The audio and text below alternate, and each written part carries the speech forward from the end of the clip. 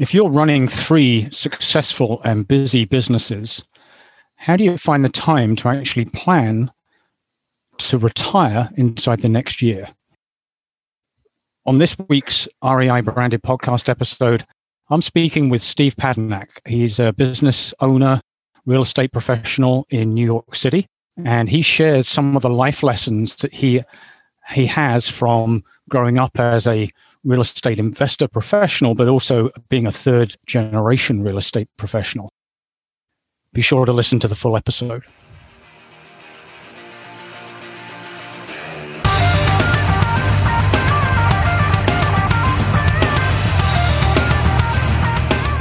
You're listening to the REI Branded podcast. It's for you, the busy real estate investor who wants to stand out from the crowd and attract the right leads, right partners, and right clients every time. My name's Paul Kopcut, and each week we'll be looking to decode and uncover what makes a real estate investor brand-tastic and how you can apply it to your real estate investing business. Each episode is intended to be valuable, cut to the chase, and actionable so you can begin to implement quickly and easily to get the results you want in your business. Thank you for listening.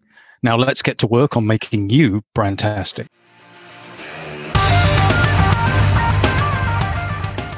Okay, so welcome to this week's episode of REI Branded, and I am excited to introduce you to Steve Padernak. Steve is a 3rd generation real estate professional and manages multiple businesses, which you're going to find out a little bit more about. And he runs a successful real estate development company, real estate brokerage, real estate management company, a bar and grill in Midtown, New York, and a music label as well.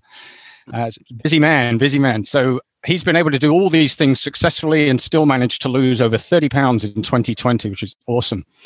And he has his sights set for even bigger and better things in 2021 and beyond, and especially as he plans to retire by August 19th, his 40th birthday. So let's kick off with that, Steve. Welcome. Is that August 19th this year? Yeah, so my original plan was to retire by the time I was 40. And, I still have a ways to go. And a lot of people look at me crazy when I say stuff like that. But it's like, when I say retire, I feel like retirement is different for everybody. So like retirement for me literally just meant that like I had enough passive income to cover my bills.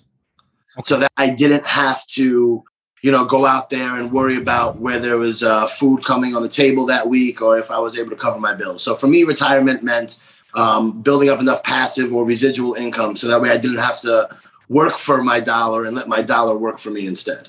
So I still have a go. I'm definitely not going to be there by my 40th. Now I pushed it kind of back to my 41st at this point. Okay. Well, that's still good. So when you're talking about passive revenue, where are your passive revenues coming from? How does that split out, or how does that look?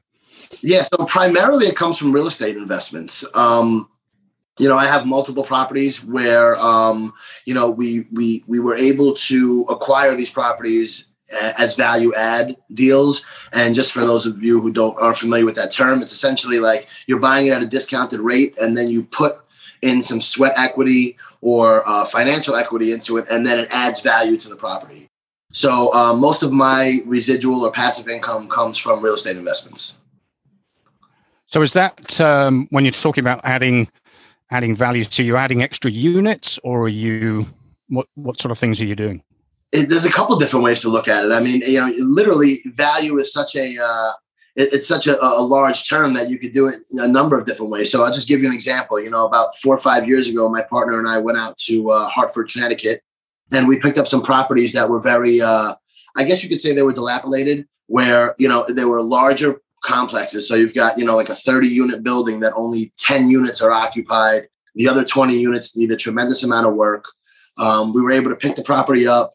And what we did was stabilize the property. So we got the 20 units occupied, and then we ended up getting the income from those apartments. So we added value there by our skill set of going in there and doing the work at a rate that was not going to be, hurt our bottom line, and able to manage the properties afterwards. So it wasn't like a fix and flip, fix and hold situation, but it was on a much larger scale.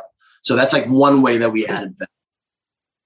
Another way to add value is, by adding units. So like I just recently started getting into development. So just a example is we bought a 2-story property that on the bottom level had 2 retail tenants and upstairs was a lawyer's office. It was zoned for 3 stories. So what we did was we bought the property and the seller was just looking to sell it based on the value of what it was. So we were able to buy it. And then what we did was we added a 3rd story. And then we turned the lawyer's office into 4 apartments and added 4 apartments on the 3rd story. So in that case, yes, we added units. Wow, that's a great project. That's a huge difference. We learned a lot in the way, and it kind of like is a stepping stone towards other projects. Right.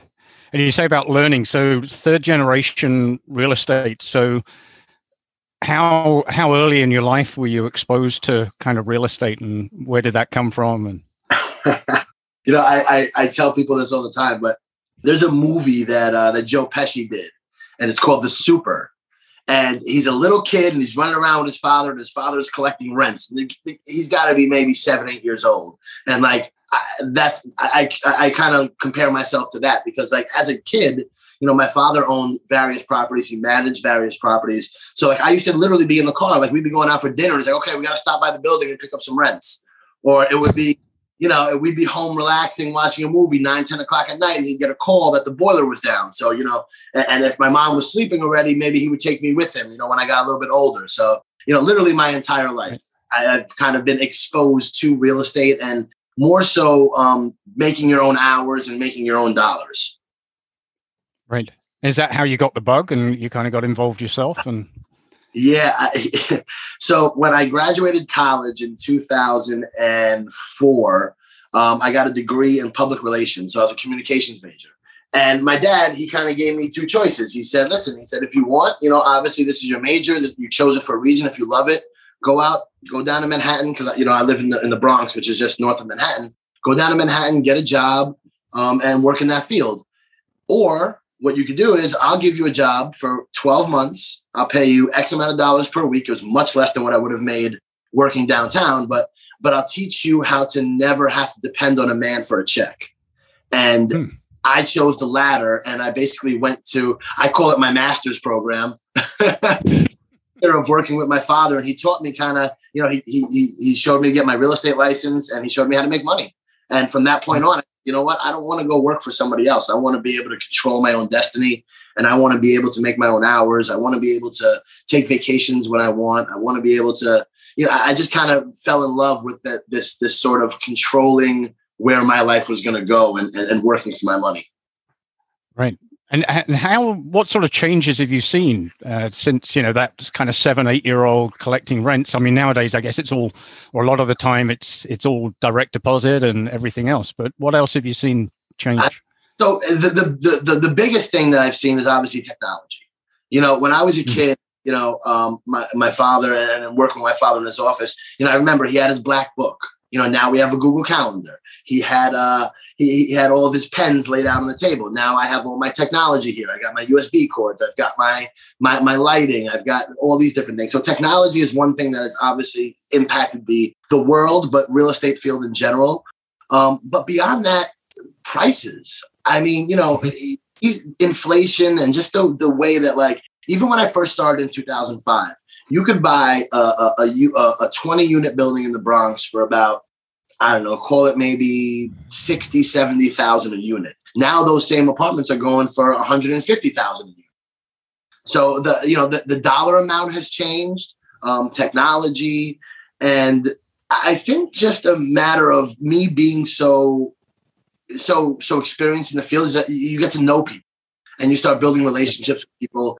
So you kind of learn how to do deals and you learn how to kind of navigate certain waters. So, I wouldn't say that necessarily that aspect has changed in real estate, but for me, it's changed me because now I'm able to navigate in different ways. Right. And how have you used? I don't want to skip over cell phones. I mean, for crying out loud, my father used to have a beeper.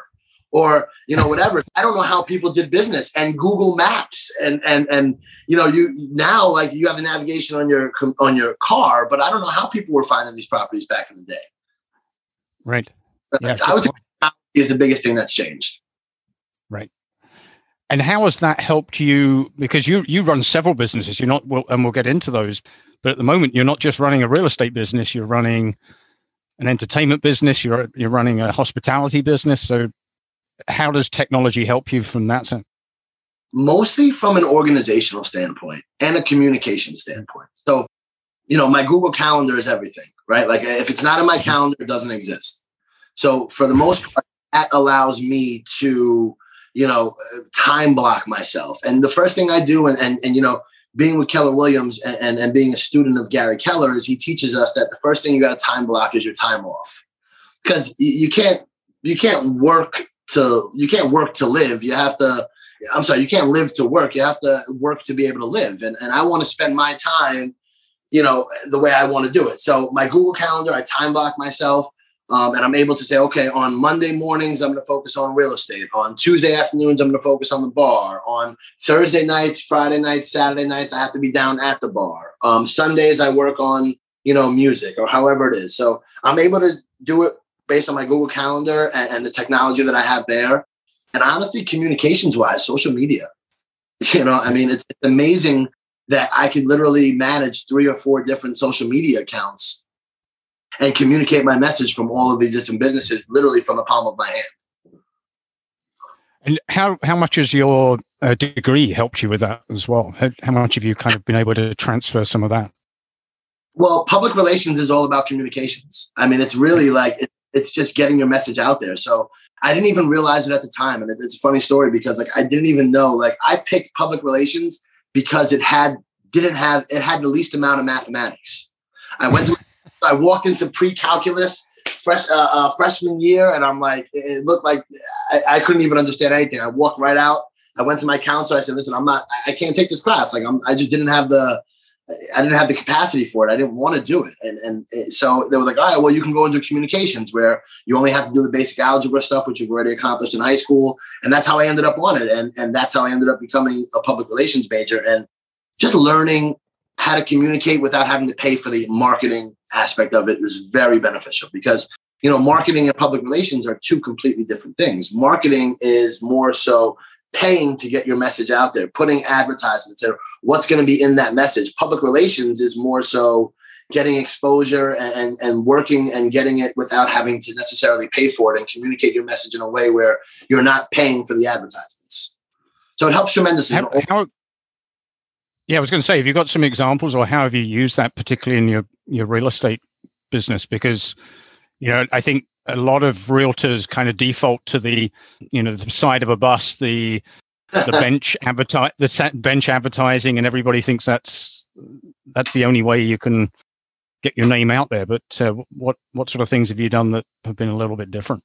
Yeah. So one of the things I've done is I'd like to focus on, so I've kind of branded myself as your favorite realtor, so what I do is I focus on my sphere of influence or my SOI. So it's people that, and they're basically three forms of criteria for you to be in my sphere of influence. I have to know you, I have to like you, and I have to want to do business with you. Those 3 things, if you cover all 3 of those boxes, then you're going to be in my sphere. So what I do is, for example, this is, I just met you recently, but from now on, I'm going to add you to my email list. I'm going to talk to you. I'm going to keep in touch with you at least 3 or 4 times a year, maybe through birthday cards, maybe through phone calls, emails, whatever it may be. And I'm going to just keep hammering home to you that I'm your favorite realtor and you don't even realize it. And then when I know somebody that's moving to Canada, maybe I might give you a call or vice versa. I'm going to, send out certain messaging to you that says, hey, Paul, if you know somebody moving to New York, make sure you give them my information. Right. Okay. So communicating without having to pay for the advertising. I'm using emails, which is very low cost. I'm using social media, which is very low cost. I'm using phone calls, which obviously we know is very low cost. And I'm using literally just my relationship with you. And I'm just talking to you about it. So after a while, I'm going to become your favorite realtor in New York. And you have this great podcast. And you probably talk to other people in New York, but I guarantee you after a while, I'm going to be your favorite one. Okay. Well, we'll keep you to that. And so tell us a little bit about the other businesses that you have and how that kind of dovetails into what you're doing. Because I'd kind of be interested to know if you use the entertainment or the hospitality brands or businesses that you're building to make that even more part of your unique personal brand overall. So yeah, so I think that what I do primarily, and I don't directly advertise my real estate investments at the bar or in the music industry, but what I do is I just build relationships with people and just have conversations. So when I'm there and I'm talking to a customer, for example, and they're like, I asked them, I say, so where are you from? Where do you live? What's this? What's that? Because I get to know them. They say, oh, I'm in Westchester. Oh, or I'm in New York, or I'm in the Bronx, or whatever it may be. Oh, listen, I just sold a house over there, or I did this. And I kind of like just slip in sort of, ways of just letting them know what else I do. Or it just kind of always comes natural to me. And I don't necessarily have a plan behind it, but my personality, I like to think I have sort of a magnetic personality where I'm able to kind of just extract information from people and then figure a way to serve them as best I can. I learned a long time ago that my passion in life was really helping people. So in any way possible, I always look to help people. Like even, for example, with this podcast that you're doing, like I've already spoken to 3 or 4 other, real estate agents and investors and say, hey, listen, if you want to get on a podcast, this guy, Paul, he reached out to me, it might be something that interests you. So I'm trying to help you and serve you just from the limited amount of information that I had with you and serving them and helping them in one way or another. That's a really, so when you learned that, where did that come from? What was the helping people? What was the story behind that? I can't really pinpoint it to one thing. I just kind of learned, like, I got this feeling inside of me, like whenever I was able to help people or somebody asked me to do them a favor, I got this feeling inside of me, and it really just kind of like, and even talking about it right now, it kind of gets me a bit, gives me like butterflies and like chills, because I really just enjoy helping people. So it's a feeling that I get every time I help anybody do anything. Like I really feel like a sense of fulfillment, I guess it is. And I don't really have a one sort of story behind it, but it just was this feeling. And then I realized, I do a lot of reading and I read a lot of books and I listen to a lot of podcasts and I just kind of realized, like, wait a second, I enjoy doing that so much. Like, this has got to be my passion. And this has got to be something that moves me. And then I started talking it into existence. So now when I'm talking to people, the same way I'm talking to you, I'm already thinking in my head of other ways that I can help you. And I'm suggesting ideas to you. Right. So it sort of kind of just, I guess, matured in me over the years. Right. And what lessons have you learned from your other businesses that have helped you either generally in business or in real estate? I mean, how do you even manage all of that? I realize technology helps you, but it's still, most people struggle with running one business. Yeah, I know. No. And I struggle. Like, I don't want to make it seem like I've got this all down pat. I'm a constant student of time management. So for me, it's all about my time management. And I fail every day. Like, for example, like this morning, I wanted to make sure that I got certain things done before we jumped on this podcast, but I didn't get all of it done. So I failed in that aspect, but I look to it and I say, okay, a failure is just a way to learn how to do something better. So, for me, I got to be time management. Time management is the most important way that I'm able to run my businesses. And just being a constant student and learning from other people, asking questions, talking to people who are more successful than I am, putting myself in rooms with people that are where I want to be or where I aspire to be. That's kind of the way that I run all the businesses. And as far as like lessons, I think it's really marketing and public relations and communications, because being the owner of a bar in Midtown, you have so many people coming at you with all these different products. And I try to look at ways to say, okay, wait a second, how can I use this not only for the bar, but how can I use it for my real estate business? How can I use it for the music business? How can I use it to help my investment companies? So I think having my hands in so many different sort of pots, so to say, it allows me a wider sort of audience of people that are coming at me and offering me different products and different things. So I'm able to kind of weed out stuff. So wait a second, I tried that already in real estate. It didn't work for me there. It's not going to work for me here at the bar. Right. And your bar, so we should tell people it's a Dueling Pianos bar, isn't it? I've been to one here in Canada, and it's so much fun. I'd never been to one before, and it's just incredible experience. How did you get involved in that, and how did you get involved in the music label? So the bar is called Bar 9. We're branded as NYC's original dueling pianos. My older brother, who actually got me into the bar business when I was 18 years old, he had a very successful dueling piano bar in New York City, in Virginia Beach, and also up in Westchester County. Him and his partner, they just, kind of parted ways, and they had different life paths. So he approached me and he said, "Hey, listen, I'm thinking about opening up another bar. Do you want to be my partner?" I said, "Okay." So what's it going to be? And he's like, "Listen, I'm going to bring the pianos there." And I thought it was a great idea because at that time there were no piano bars in New York City. And that was 7 years ago. Now there's 2 or 3 of them. But we are branded, and going back to my public relations, we're NYC's original dueling pianos.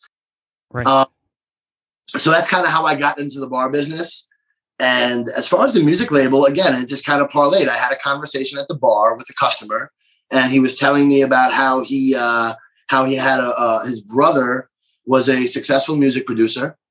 And he said to him that he was looking for investors to invest in a music label. And I had told him that one of my bucket list items was that I wanted to have a record on the Billboard 100. It was just kind of a silly thing that I put down one day. I'm like, you know what? I want to get a record on the wall, of my office. And it was just like a silly conversation over a beer. And he was like, "Oh, well, I'll introduce you to my brother." I said, "Okay, cool." Met his brother, who was a very successful producer. We had a great conversation. He was looking for investors. So we kind of just, we merged, and I invested in the company, and the company's doing very well right now. I think you really are underlying the importance of not just communications, but conversations, relationships, without an agenda necessarily going. I think a lot of people go into business conversations, or they go into networking, or they've got their networking hat on all the time, but they're always thinking about what's in it for me. And it sounds to me like you reverse that very much so, and benefit from it, because people are saying, "Well, Steve's coming to me because he's trying to help me," versus it's all about Steve. It's kind of like, and I don't want to get too religious here, but it's the golden rule. Treat other people how you want to be treated. If you're constantly coming from a sense of service, then nobody ever thinks that you have an agenda behind you, and they'll always be willing to help you in return. So whenever you do need that favor, and whenever that you do need some sort of help, people will always be there because they'll remember what you did for them. And again, that's not why I do things, but it's a result of it. So I had a question which was going to be, so people trying to get into business generally, or maybe kicking off in the real estate business, what would be the 3 ways that people could initially kind of get traction? And I think you've kind of underlined communication, and you've underlined relationships. What else would you say are the key things that people need to be thinking about if they're either looking to get into real estate, or they're looking to grow or expand their real estate business? So I think if you're trying to get into real estate, whether you're trying to be an investor or whether you're trying to be a real estate agent, or if you're getting anything that you're trying to do in real estate, I think the key is to educate yourself. I think you constantly have to be reading. You constantly have to be listening to other people, and learning what other people have done. Like, success leaves clues. Like, you just have to go back and look and see what worked for them, and kind of copy it to a degree, and then add your own flair to it. So I think it's educating yourself and being a lifelong student of the field. You can't get into any business and not be a student and not learn what other people have done and know who the successful people are. I would say education, and then find a mentor, find a coach. Find somebody who is willing to take the time to sit with you, maybe once a week or once a month, whatever it is, and give you some sort of guidance, and be coachable. I think those things are extremely important. Was your dad your mentor, would you say, or have you kind of taken that further and gone with other people and had the benefit of other mentors? Listen, from 2004 to 2009, when he passed away, every single moment of every single day, he was constantly teaching me something. How to be a better man, how to be a better real estate agent, how to be a better person, how to be a good, how to be a good father, he just taught me how to be a better person. And it just kind of led off into so many different ways. So absolutely 100%, my father was my mentor. And even to this day, like, he a year before he passed, he was diagnosed with throat cancer, and about 6 months into the diagnosis, he had to get a tracheotomy. So basically, he wasn't able to speak. They took his voice box out. And, for my father, he always taught us the pen was mightier than the sword. So his words were his strength, so to say. So he ended up having to write everything to us. So, and I didn't realize it at the time. And it's kind of like you don't realize this, but, at the time it's like, oh, it's the worst thing in the world. He's not able to speak and he's not going to enjoy, the remainder of time. But what he did was he wrote everything down. So now I have a folder about like this thick full of notes that he wrote to me. And every time I need some guidance, or every time I'm feeling like I need to, I miss him or whatever, I sit down at my desk and I just start reading it, and I'm there with him. So what was once the biggest cloud that was hanging over all of us that he couldn't speak has now turned into the biggest blessing, because he's literally here with me every single day. So, he was my mentor 100%. And I always look for new mentors. There's always the new guy out there, and you kind of learn what they're doing. But, my first and primary mentor was my father. Yeah. Wow. Thank you for sharing that story. That's incredible. That almost sounds like that could be a book. Everybody could learn from. That would be. I'm actually in the process of turning it into a book. Wonderful. Yeah. I released my. Put me down for a copy. Put me down for a copy, because that would be something I would love to read. But yeah, that's exactly what I'm doing. So like I'm taking those pages, and what I'm doing is I am pulling out certain lessons and I'm turning it into a book, and I'm going to basically call it, like Letters from My Father. And it's a working title, but just kind of how he was able to help me, and how everybody can use these lessons in their everyday lives. Wonderful. Great. Fantastic. That's a great legacy to leave. Thank you. A few questions to kind of wrap up. First of all, favorite brand. What's your favorite brand and why? My favorite brand, it's got to be Keller Williams. What Gary has been able to do, and for those of you who are not familiar with Gary Keller, please just do a quick Google search. What he's been able to do for the real estate business and for the real estate agent is just second to none. I mean, he claims that he is Keller Williams is an agency for agents by agents.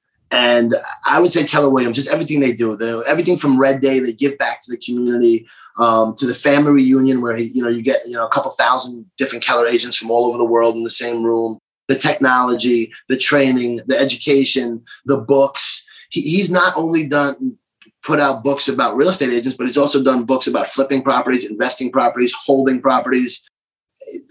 I would say Keller Williams has got to be my number one brand out there. Okay. And recommended business book or podcast? You said you read a lot, you listen to a lot. So have you got some favorites that you would recommend? Sure. I always go for Rich Dad, Poor Dad. I mean, that was the first financial literacy book that I ever read. So I recommend Rich Dad, Poor Dad. Learn the difference between an asset and a liability. I think that if everybody read that book, they'd realize that they did have probably a rich dad and a poor dad in their life. I think that that book is tremendous for everybody. I would go with what else would I go with? I mean, if I had to recommend Atomic Habits, there's James Clear. Yeah. Amazing, life changing. I'd go Outliers by Malcolm Gladwell. So those are just a couple. And I feel like those, and I didn't want to just stick to business, because like Atomic Habits and Outliers have nothing to do with real estate, have nothing to do with financial literacy, but it's about making you a better person. And it's about understanding the world that's around you and how everything that happens for a reason. And I would add Gary Keller's One Thing as well, because I have a Post-it note in front of me here. I've got a Post-it note on my desk. What's the one thing that you're going to say? Yeah. You probably have that completely drilled into you. So. Oh yeah, absolutely. The domino effect. One small thing. You get that. What's the one thing you could do today that by doing so makes everything else either easier or unnecessary? Right. There you go. You got it. Got it down. Current tool or resource. We were talking about technology. So what are you enjoying using at the moment that's helping you? I got to be honest. It's a drone. I'm using a drone. Ah.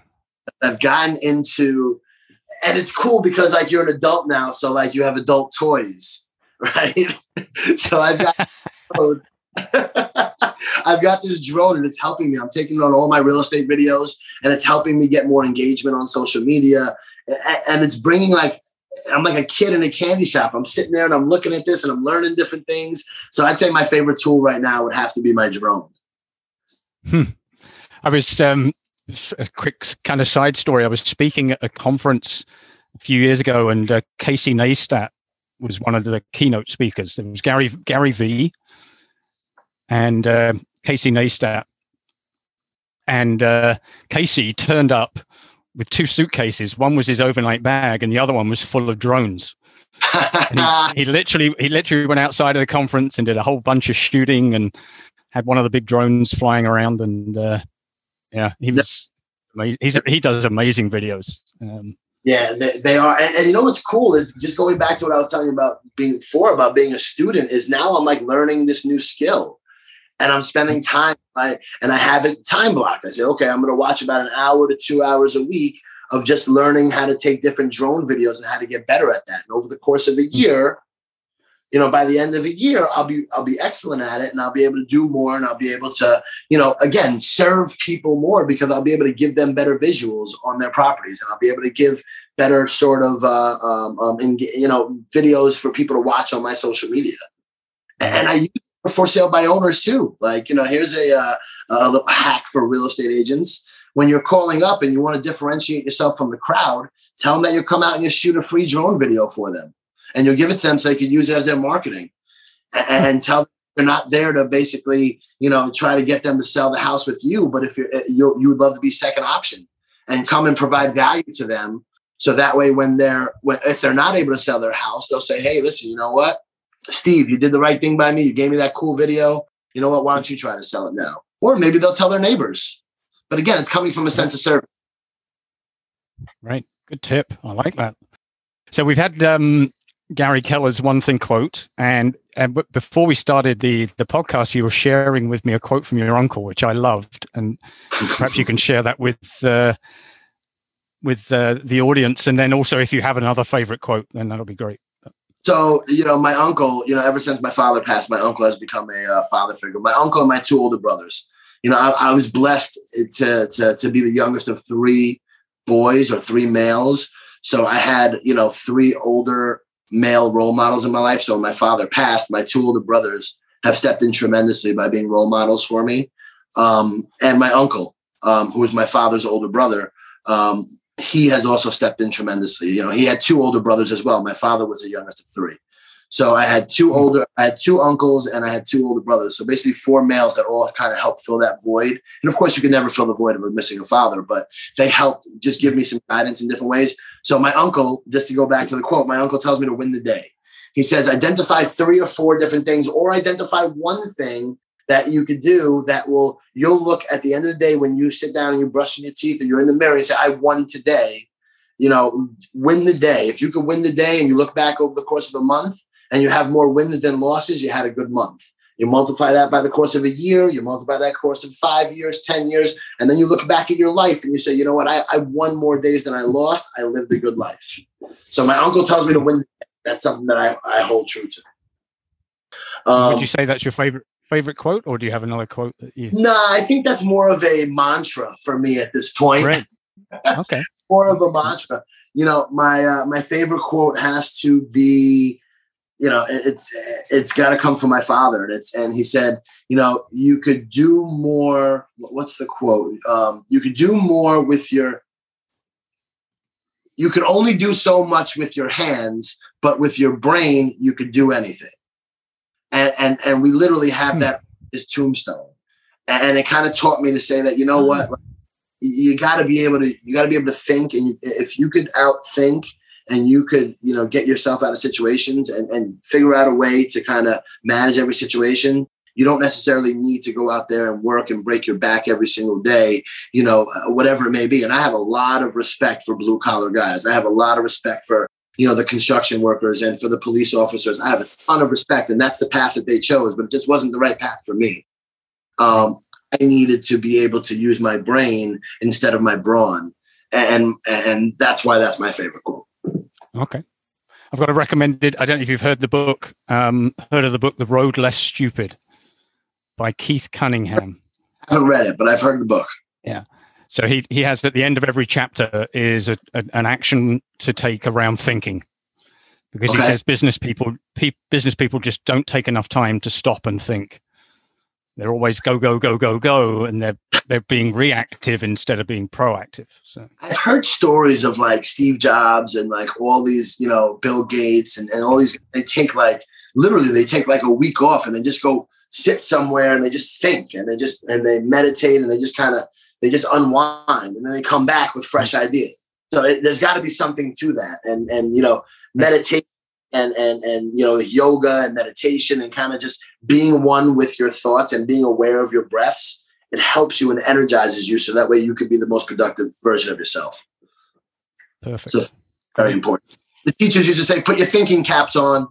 That's right. That's very true. How can people get hold of you, Steve? What's the best way? And also, I understand you have a book, so you may want to mention that too. I do, yes. So I published my first book about a year ago, and it's called Sell Your Home for Top Dollar.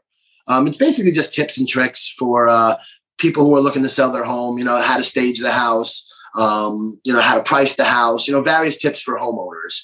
Again, I wanted to give back, and I wanted to use that as a way for me to kind of give it to people without me having to go into contract and them contract me to sell the house.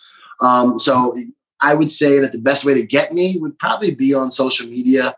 I can give you my my Instagram or my email address, and I guess you can just put them as links in the bio. I'll put them in the show notes for sure. Yeah.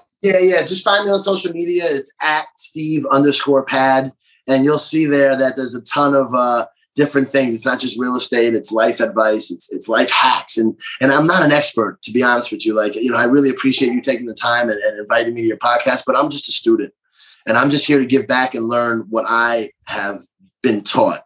And I feel like if I'm able to do that and I'm able to help one person, then my day's been a success. Great. Fantastic. Well, you are now my favorite realtor in New York City. So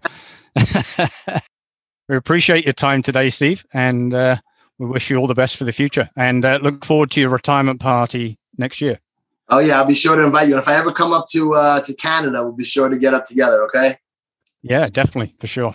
Okay, thank you, Steve. All right, thank you for your time.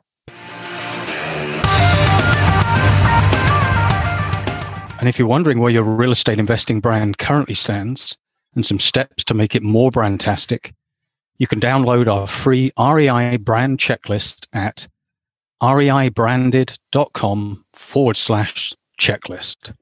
That's reibranded.com/checklist. Thank you for listening and have a brandtastic day.